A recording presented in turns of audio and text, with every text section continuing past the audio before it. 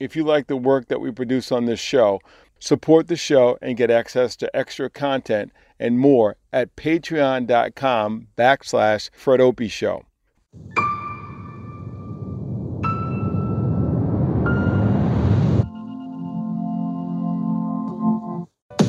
Live from our studio in Babson Park, Massachusetts, it's the Fred Opie Show, where we unpack history to positively impact the future.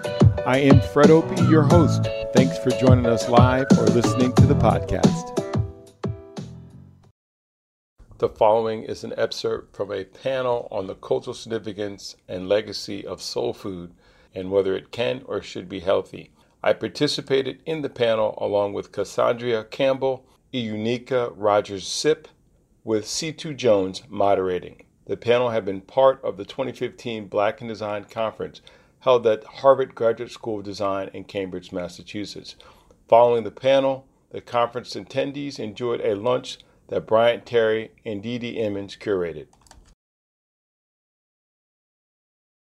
Frederick Douglass Opie is a professor of history and foodways at Babson College, right here in the Boston area.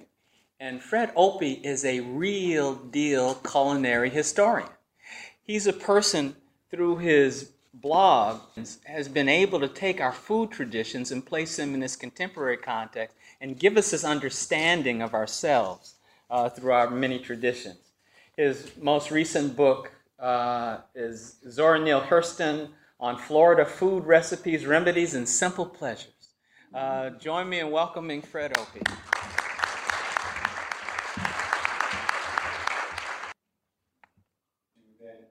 You know, in showing the images of this big meal that I helped create last year, Fred's book on Zora Neale Hurston showed me even that, you know, first of all, it was my project, but it wasn't my idea. I stole this idea from countless generations that have been putting on meals in the past. But his book has all these images of these large-scale meals. You know, folks cooking hundreds of chickens at once, and hogs even. You know, it's all part of this tradition. But and so, what are these changes in our culinary tradition, or what is, you touched on this a little bit, what has kind of exacerbated those changes in or this break in our culinary traditions, or from our culinary traditions? All right. Well, I'd say there are a couple of things. I'm teaching a course right now on African history and foodways at Babson.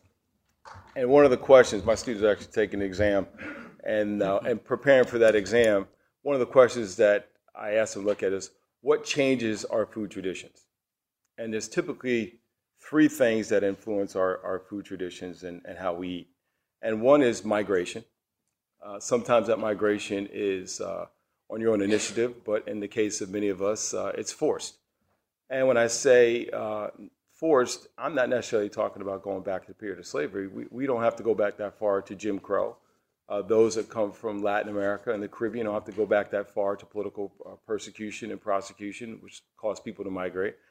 There's also conversion, that when you convert to a new religion, that will often change your food traditions. There's marriage. When you marry somebody, you typically will take on a new food tradition. And I think probably the last one I think is real important to consider is economic dislocation. When your finances change, one of the first things that will change is how you eat and how you feed the people who are dependents to you. So I think that's an important part of that. I mean, I guess I would comment on that by saying that, in addition to that there is, in the sense of people farming, and what we've seen in the sense of revitalizing it in the South is, that migration piece was part of a disconnection. It created a disconnection to this, a break in the pass on of the legacy, the actual, the intellectual capital that we all have, the social capital that's in community that actually makes all of this relevant.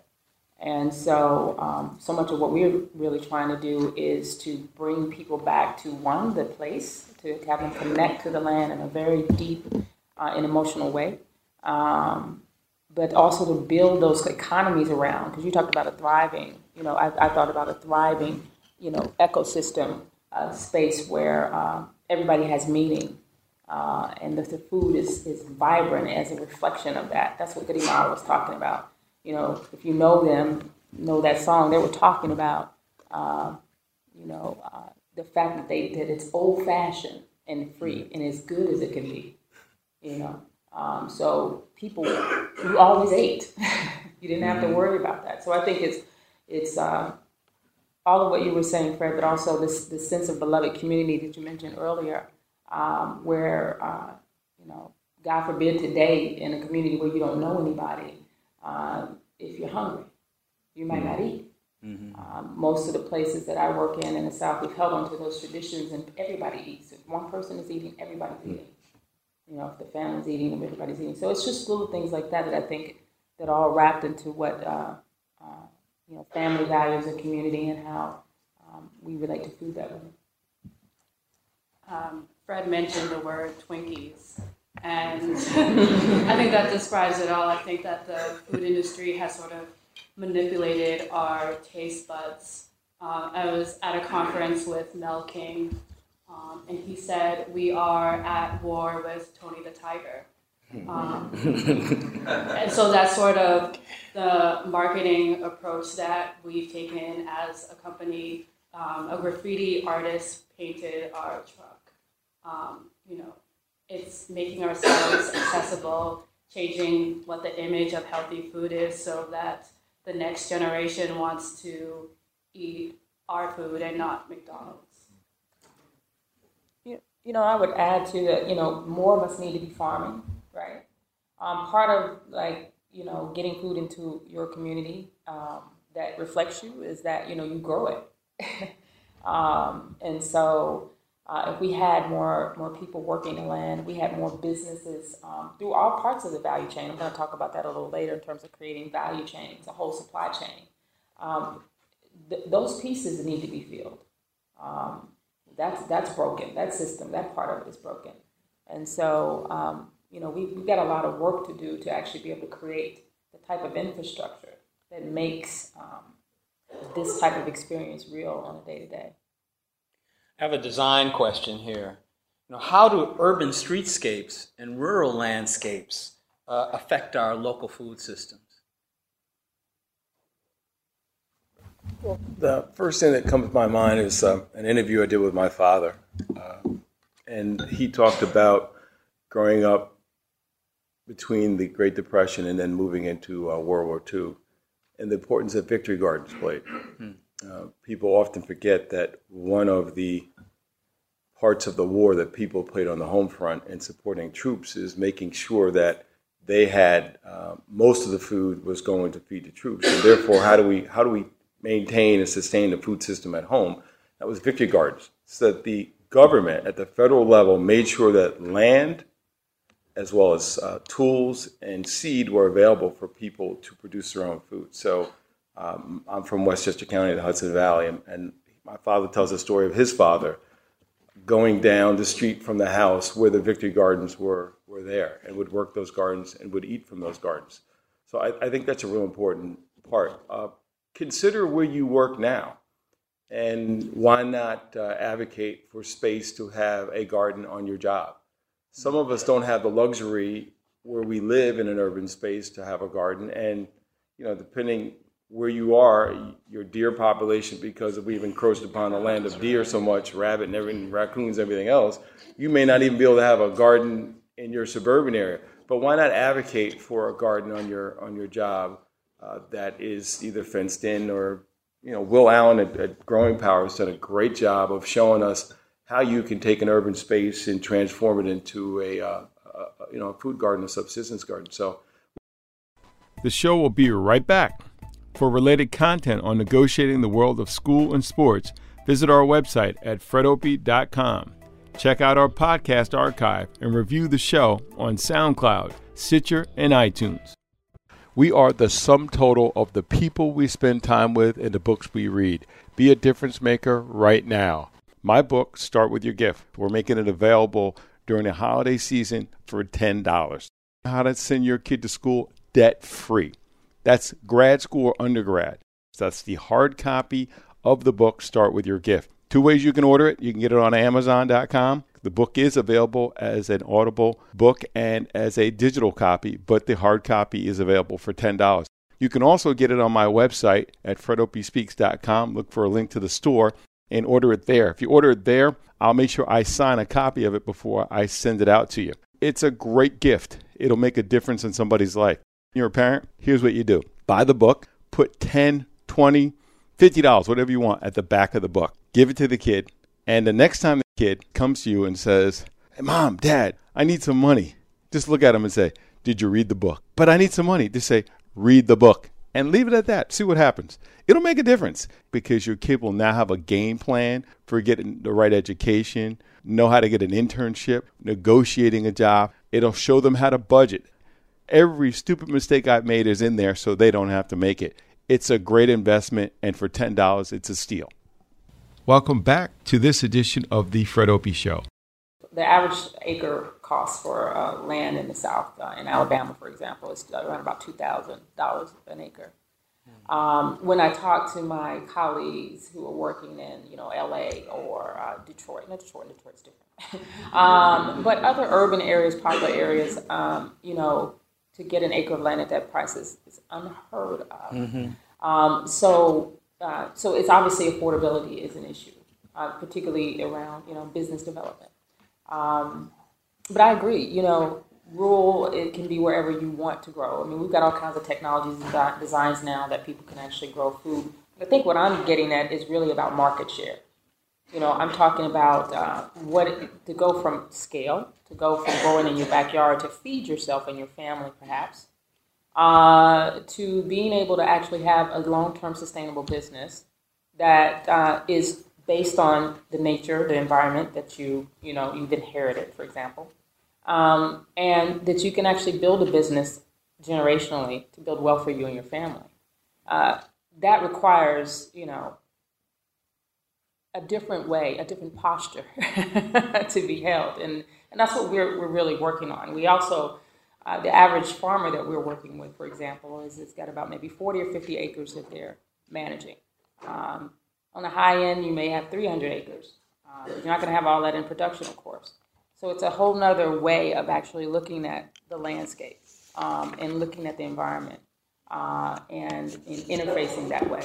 So, and that sort of is a larger design question for me in a sense of development, right? Mm-hmm. I'll just leave it at that. Yeah, and I'll answer this from a business perspective. I think that Boston is really fortunate to have a lot of small farms, urban farms, and to have a lot of farmers markets. But if you go to the farmers markets, there's not a lot of people there. So I think people need more food options that we need businesses coordinating with local farms and urban farms, and we need those businesses in low-income neighborhoods. About 4 or 5 years ago, Boston subsidized Popeyes coming into Roxbury because they were creating jobs. And so I think that there's a way that planners and designers can create incentives for our businesses, to push out healthy food. For example, as a food truck, we're not allowed to serve soda in public spaces owned by the city, right? So what incentives, what subsidies can we give businesses when we're thinking about space and who's going to be there to serve healthy food or source from local farms? Just thinking about time I spent down the Mississippi Delta, probably about 2-3 years ago, at a Southern Foodways Alliance symposium. This is in Greenwood, Mississippi. And I came across a woman who was involved in a collective, and it was a woman's collective that grew sweet potatoes. And traditionally, we grow sweet potatoes. Most of us don't realize they have tops. They have greens, just like we have kale, turnip. Sweet potatoes have a green. Well, somehow she got wind that there was a West African community in Houston that there was a demand for these greens. So they raised the sweet potato tops in the Mississippi Delta, sold the sweet potatoes where they could there, and then they would, I don't know if it's once a month, I don't know how often they did it, but they would tractor trailer the tops to Houston, and they would just quickly sell them all. So it's, when you talk about land ownership, let's think about indigenous communities who have always owned the land collectively. Why not think about collective ways of doing a business, owning a land, renting a land to produce a crop, and then find a market for it and get it to market? That's another way to think about this as well. Oh, yeah. My first book is called Hog and Hominy, Soul Food from Africa to America. The book evolved out of a talk I gave. And the talk was a seminar, a health seminar. And I intervened as the person to look at the food element of our health as people of African descent. And I wanted to trace, where did the food change? When did it become unhealthy, et cetera, et cetera. Very, very much related to what you're talking about. The last chapter of the book is called Food Rebels. And it looks at people like Elijah Muhammad, Nation of Islam, their interpretation of what healthy eating is. Dr. Alvina Fulton, which everybody should know, out of Chicago, South Side. I mean, just amazing. She was what they were called the dietitian to the stars. And just many people would come to her, travel just to get her advice. So I guess when you talk about soul food, it comes to which iteration of soul food are we talking about? Because before we left the continent, we know that the majority of people, I guess you could say this across the world, the majority of what they consumed was vegetables, plant food, and meat was a special occasion. You had somebody visiting, you had a new birth, you had a wedding, you had a death. It was a special occasion. One of the people that I interviewed said that the problem we have with soul food now, it went from special occasion food, frying chicken was Sunday only because it's labor intensive, right? But we now have food like that available 24 hours a day. And most of us, we spend a lot of time at one of my interviewees called the sit and eat and gobble lane, the fast food lane. And when you're consuming that food every day instead of special occasion, it's not healthy. But you're right. If it's done right, slow cooked food that you know where it came from. And we all know if you went to a traditional event, a family event, and you brought something out of a box, you weren't going to get let in. Yeah. So if you do it right, it's healthy. And if you know where the food comes from, it's healthy. And kind of what you're saying, Walmart. Folks, we have to realize that Walmart and every other retail people, they understand the value of placing a sign of local produce, locally produced. It's a marketing gimmick that we need to take advantage of. So if you know where the foods come from, you eat in moderation, you eat on special occasions, you should be fine. Anybody who's going to serve food that tastes nasty should just be out of business anyway. I mean, just look. I have a 10 and a 12-year-old. I do the cooking in the house because I love to cook. I love that creative process. It's also relaxing for me. But I can tell you, 10 and 12 years old, food don't taste right, forget it. I mean, they're not going to get PC. My kids will just look at it. They just kind of look at it. I can bribe them with a good-looking piece of sweet potato pie if they eat this. I can do what I want. But there's nothing better than having people take a bite of your food and do nothing but go, See, some of you knew where I was going even before I said that. Exactly. Okay? So, but, the ideal... Look, I tell people for a very long time I was a vegetarian. And it came out of being an athlete more than anything else. It had nothing to do with trying to preserve animals. Sorry, animal lovers, okay? It had to do with athletic performance. But when I increasingly was asked to do shows and be on shows and interview people, it meant that I was going to have the possibility of somebody who comes from an area that doesn't have a lot of money. They hear this production company's coming and they've spent the whole time making this food. Now, I'm not going to turn my face up and say I'm not going to eat this because I'm a vegetarian. So I had to change my diet. But I can tell you that it's so true what you say. If you raise, whether it be plants or animals, the right way, most chefs will tell you, you don't have to mess with it. Mm-hmm. French food, a lot of the food that we talk about as high cuisine now, if you go back and look at the history, it was people who were salvaging this food, from the garbage of the wealthy, slow cooking it, seasoning it to the point where you wouldn't know that at one time it was rancid food. Now, they fooled us into paying a whole lot of money now, but that's how it started. And to respond to that comment, this would be a perfect time to acknowledge our two chefs that were involved in this program. Dee Dee Emmons, who's right from here, who prepared the food with a team of people here in Boston, but in particular, Bryant Terry. Bryant talks about that a great deal. Bryant is a chef based in Oakland, California, and is a vegan. And his last book was called Afro-Vegan, Farm Fresh, African, Caribbean, and Southern Flavors, remixed. and so when we say vegan, we have this impression, oh man, is this cardboard? Is it tofu? Is it all tofu? And Brian, and I would give a plug to Brian's book and tell you to check it out and check out the recipes in it as well. And he really emphasizes flavor. Another thing that he talks about, and I heard this from a friend who is a Japanese American, a sculptor, but also a sushi chef. A sushi, I can't even say it today. Yeah, I'm losing my tongue here. But Kenji says over and over, and this is one of the things that Brian talks about, is that first you eat with your eyes. And so it can't look nasty either. It has to look good, look appetizing, and then it has to taste good as well. And I would also direct you to look at the program and look at this comment or this statement that Bryant made about today's meal that really talks about the social economics of eating, talks about the food system a little, and really kind of prefaces what we're going to eat today.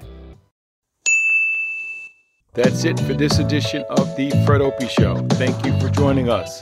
Check out the show archive at FredOpieSpeaks.com, as well as our books and other content. Follow us on Twitter, Instagram, and Facebook. Check out our show notes where you'll find a way to subscribe to our podcast, like us on Facebook, follow us on Twitter. You'll find links to books discussed on the show, links to our YouTube channel where you can watch the show. If you want to know more about what I'm doing, go to fredopie.com, which is my website. You can see information on the books I publish. There are 2 blogs that I host there, both a food and an athlete's blog, and there's both a food and an athlete's podcast. The whole archive to both those 2 podcasts are there. At the bottom of the podcast page, I have links to interviews that I have listened to on other people's podcasts that I would recommend to you.